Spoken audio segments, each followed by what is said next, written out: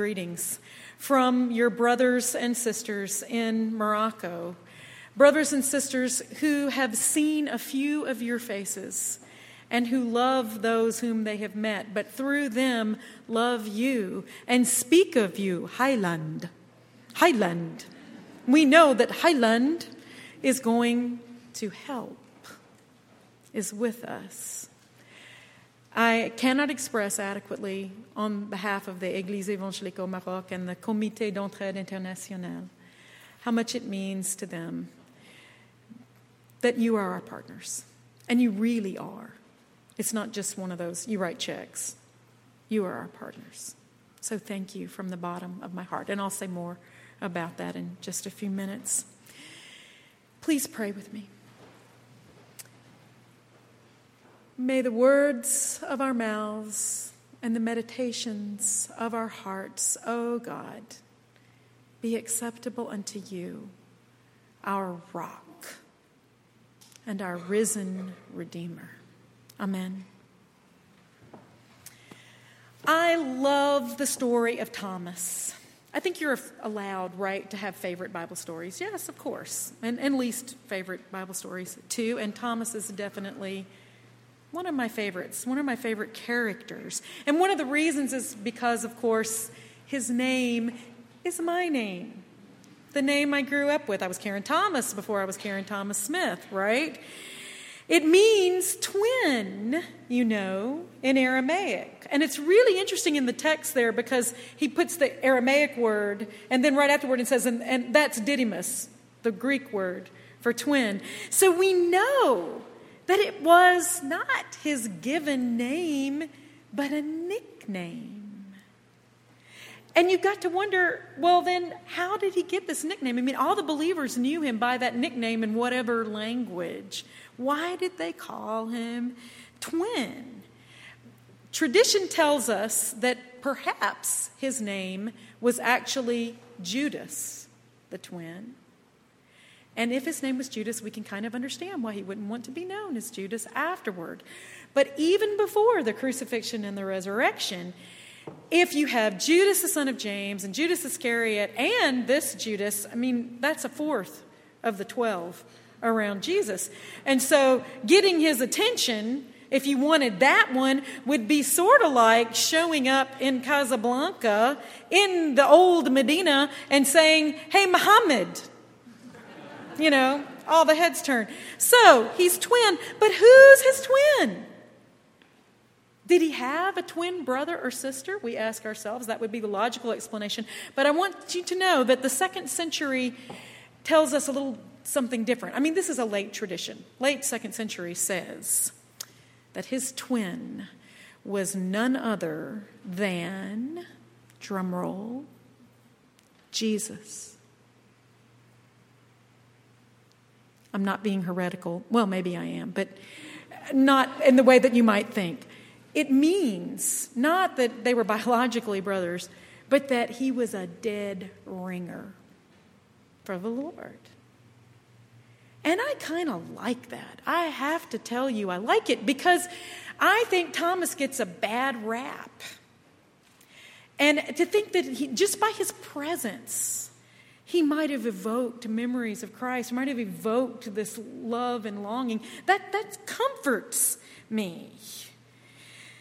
So, you know, this tradition that Thomas looked a lot like Jesus has been, I think, transformed over the generations, over the centuries, into the Docetist tradition that somebody else got crucified in his place. Do you guys know that tradition, that it wasn't really Jesus who was crucified? The reason I know it so well is because that's the standard line in Islam, that Jesus wasn't crucified, that it was his double, his twin, who was crucified instead. Interesting that. That's all side speculation.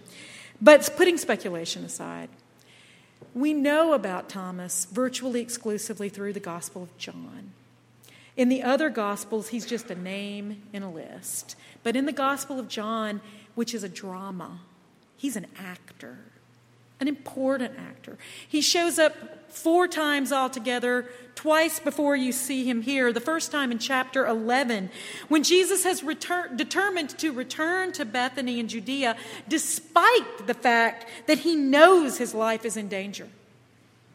Thomas is the one who voices what all the others are likely thinking but not saying when he turns to them and says, "Let us all go that we may die with him." And in chapter 14, at the Last Supper, when Jesus is deep in his discourse with his disciples prior to his death, how he is going away, but they know where he is going. It is Thomas who interrupts Jesus' theological ramblings to say, "Lord, hello, we do not know where you are going. How can we know the way?" To which Jesus gives the enigmatic response, "I am the way, the truth, and the life." And you can just feel Thomas chafing at this less than satisfying response. And now this, crass words to his fellow disciples. "Unless I see the mark of the nails in his hands, put my finger there and my hand in his side, I won't believe." Hence the epithet, Doubting Thomas. But Thomas doesn't really ask for anything more than the others have already been given. And it seems to me a natural reaction to want to experience for yourself what others have already experienced. I think a better word would be honest Thomas. A title fitting with his character is portrayed throughout John's gospel. Thomas wasn't able to pretend anything. He just couldn't. That's how I read that sentence. I won't be able to believe unless I see myself. He wasn't afraid to say what he felt, to speak the truth of his heart. And I suspect Jesus loved that about Thomas. Think for a minute about Thomas's absence from this place, this room where the other disciples were huddled. They had just seen what had happened to Jesus, and they were known to be his associates. They all had Galilean accents. It's like coming from Georgia and showing up in New York, You can tell he ain't from around here, this guy. They weren't just being paranoid to think that they might be in danger as well, but the same people that had gotten Jesus might come for them. Thomas, it seems, though, is the only one who's not cringing behind closed doors. He had dared to go out. Maybe he went to check out the women's story for himself, like Peter and the beloved disciple had done earlier. Or maybe he just went out to get a read on what was happening out there after that politically charged festival and all that had happened. This one who was willing to challenge, to speak out, was also willing to go out into a world that could well be hostile and violent. I think he comes across pretty darn courageous, Thomas of Galilee. But the flip side of being courageous and mouthy is perhaps that one may be a bit difficult to get along with. Not always the easiest person in the world to have as a friend. Imagine how the others felt, just for a minute, when Thomas categorically refused to take their word for the resurrection. I expect they were frustrated, maybe a little exasperated with him. Not to mention how he felt too. They're all happy and he's sad. It's hard to be together when that's the case. But still, they didn't excommunicate him from their fellowship. Do you notice that? Despite his difficultness. On the contrary, and this I think is the most remarkable line in the story, a week later, a whole week of we're happy and you're not, Thomas was right there with them. They held on to him. And if this is true, I think we can attribute it to what Jesus himself had done on that first Sunday evening. He granted them his peace and his Spirit. Upon entering the room, Jesus greeted his disciples with the ordinary blessing of peace. Shalom aleichem, salamu alaikum, wa alaikum salam. It's the ordinary greeting. It's the normal thing that everybody says when you show up. And yet, in this context, the first time they see him, this ordinary blessing took on extraordinary meaning. We usually think, of salamu alaikum, shalom aleichem. Let me get my languages straight. We usually think of deep inner peace, right? But biblical peace is so much more than that. It is that, but it's more. It's always relational. And it's spoken in the plural.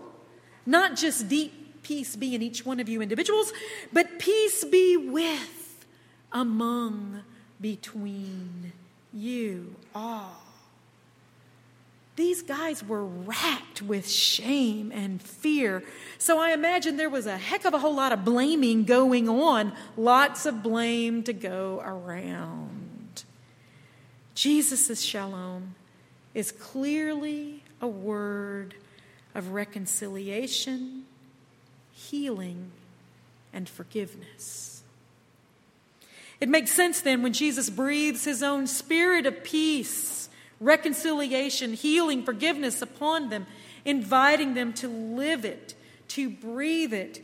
He gives them a challenge to be the community of his Spirit, of this healing, of this forgiveness. He makes it clear in verse 23 that he is giving them this power to forgive and heal, or to refuse to forgive and perpetuate the brokenness of sin.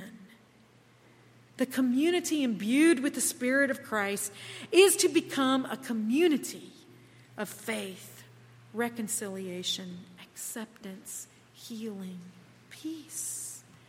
We're less than perfect people, difficult people, challenging people, wounded people can be accepted, loved, held on to, and forgiven for their weakness and imperfection over and over again. Thomas was the test case of the community of the Spirit of Christ, and they passed the test. Imperfectly, but that was okay. They were still holed up in a locked room a week later, not exactly emboldened by faith to go proclaim Christ reconciling the world to God yet. But they did live that good news of God's shalom, God's reconciling, healing love to their brother Thomas. Thomas, who couldn't pretend to be anything other than he was, where he was in his struggle to be a disciple. They welcomed him in their midst, held on to him during his struggle, even as they themselves struggled differently in their own discipleship, and shared their faith with him until he came to have faith of his own. When Jesus does appear again to his disciples, Thomas now included, we note that he's not harsh with Thomas. His remarks do chafe a bit. Thomas was used to that.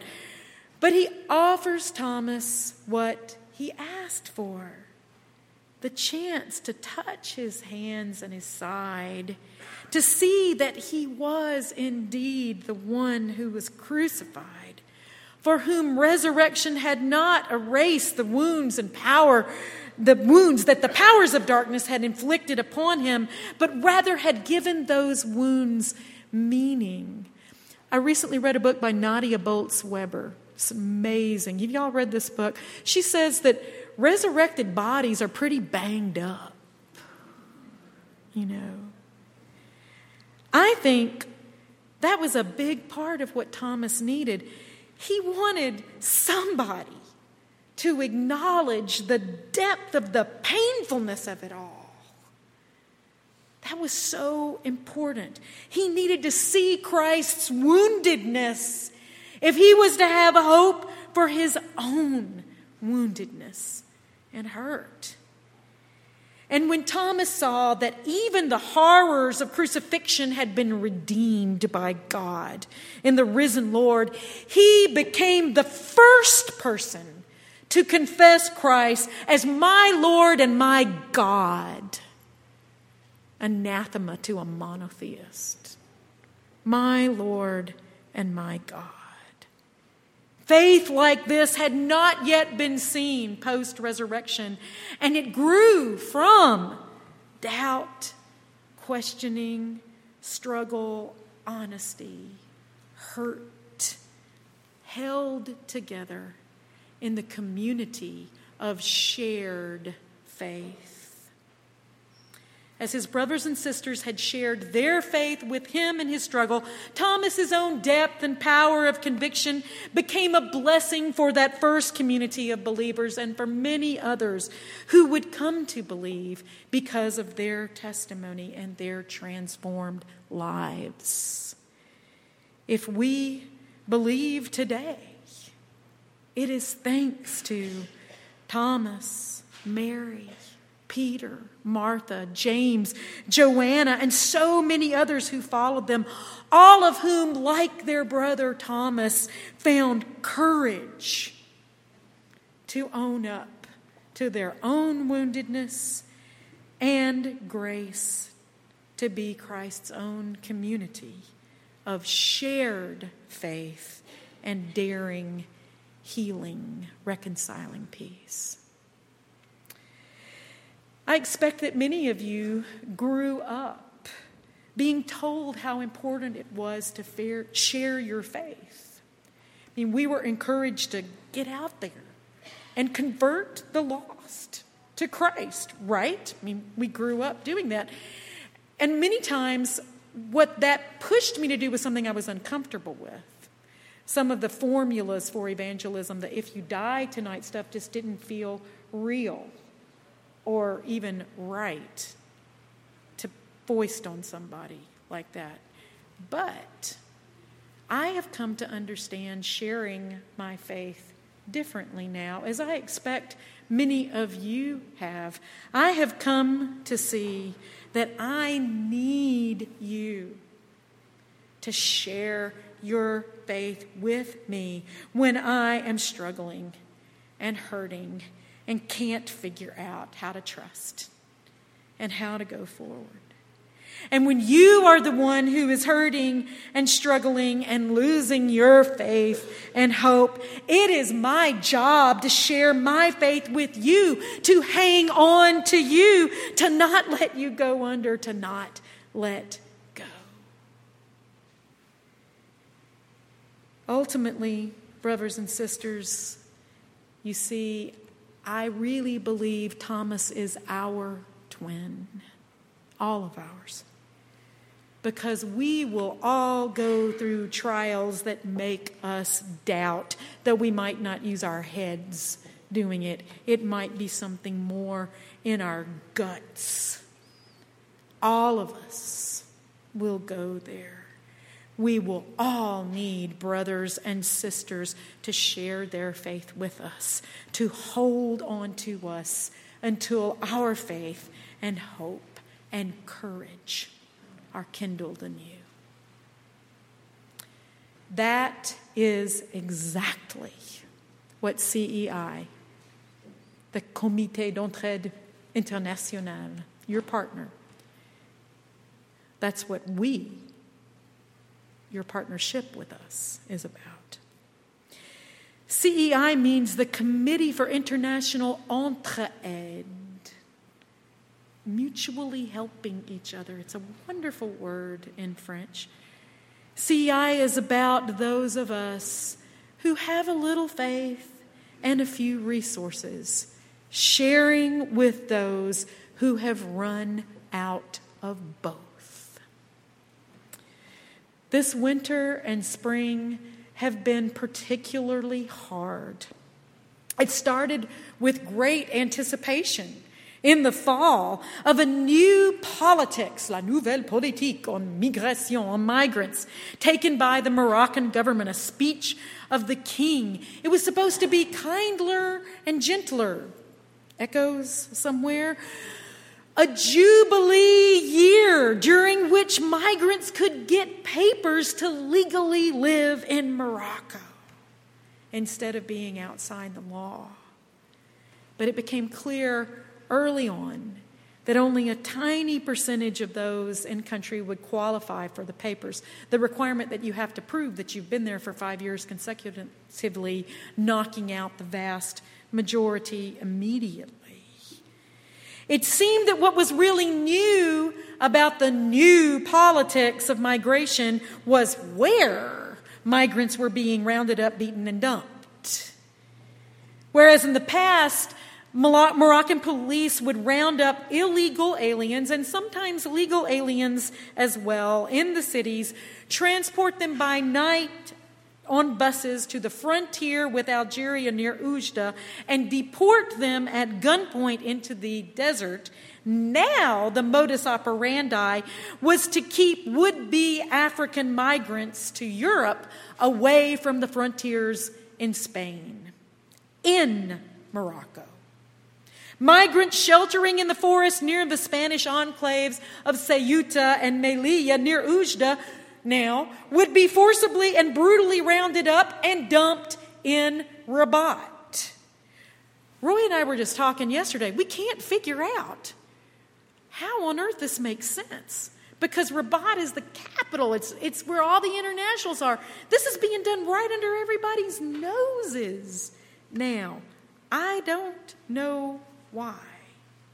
But it started in November and it's not over. And by early February, our Protestant church in Morocco and our ministry and our policy, which was to have open doors for migrants and refugees on Tuesdays and Wednesdays, we had to close the doors. Too many people, angry men, in the courtyard threatening violence to the volunteers and violence to the family that lived there. We changed how we operate. We asked our field agents to go into the neighborhoods where the majority of the folks live and identify the folks that we needed to help. That was hard because it means you don't get the new people. However, the Catholic Church kept their doors open, and we decided we would actually go to the Catholic Church. They have more people, more security, and more resources. But at the end of March, even at the Catholic Church, they had to close their doors. In 1 week, 500 people showed up, dozens of them wounded, some critically, having to go to the hospital immediately. All these men in the courtyard needing assistance. Everybody's overwhelmed. The government pretends it's not even happening. Officially denies it. The Catholic Church closed its doors not because we want to stop helping people, because we're all still helping as we can, but because they decided, and we supported them, that it was time to force the government to own up to what was going on, to no longer be the Band-Aid for this wound, oozing wound. It was a terribly hard decision. It's still a hard decision. And y'all know that I was here during this time and not in Morocco. I've been attending Skype meetings at 5 o'clock in the morning to be with the national board, because I serve on the board and thinking through these decisions. And I can also tell you that CEI is struggling internally. It's not easy to make any of these decisions and to figure out how to go forward without some of us feeling desperate in one direction and some of us feeling desperate in another. We need your prayers just to hang together. But this past, a week ago Tuesday of Holy Week, We called a press conference. Catholic Charities called it. But the lead spokesperson is a Moroccan Association for Migrants' Rights that stood with them and told the truth at the press conference about what was going on, which can be risky. I had called a journalist friend a week before and told her what was going on, and her story made the front page of the biggest Time magazine thing in Morocco, Tel Quel. So the story got out. And now we're waiting to see what will happen. We called at the press conference for an end to the violence against migrants and a real new politics. Playing on the fact that the king has called for this, we're saying that these police need to do what the king has called for, right? And in the meantime, we're trying to minister to some, especially in providing emergency food and housing, because in Mujda they can live in the forests and in Rabat you can't. There's no place where you are let to stay. You're just herded and herded and herded. $25 can house one man for 1 month and feed him for a week. And our goal is to be able to do this for 20 folks a month. That's only a few, but it is a few. It is some. The Catholic Charities doesn't provide food aid. We're the only ones doing food aid, ramping up food aid for others as we can, as we have human resources to distribute. I wish that I were able to come and tell you, here's our packaged solution to this problem, and we need you to support it. But I can't say that. We're here to show you our woundedness, to trust our woundedness to you, knowing that we can. We need your partnership with us. We need you to hold on to us as we all together figure out what needs to be done. We need you, and you have been there. You have been holding on to us, believing with us, and sometimes believing for us that hope is not lost, that God is not dead, but God is alive and at work, even in this mess. I want you to know that we do not take your partnership for granted. We do not want you to be God. Christ is doing that. We confess that together. We know that you also struggle over how to use your resources and energy and actions that make a difference. We don't expect you to work the miracles, but standing with us in our vulnerability and limitations, with your own vulnerability and limitations, we expect God to work God's own miracles among us. That's what we most need in this broken yet resurrected body of Christ that is the church, is it not? Maybe you and I haven't had the chance to see the crucified and risen Jesus of Nazareth bearing his wounds. But, you might have. You might have had a dream or had a vision. I don't know. People do this in Morocco. But I believe we have nonetheless, indeed, truly, seen the Lord in the flesh, because we have seen brothers and sisters who do indeed hold on to us. Brothers and sisters who are wounded themselves, yet graced, forgiven, living, healing, who have loved us through our difficult times and through our difficultness. At the end of this text, Jesus says, we are blessed. We who are twins of Thomas, doubters and believers all at the same time. So let us rejoice indeed in this blessing, our resurrection hope. And let the people of God say, Alleluia, Alhamdulillah, Amen.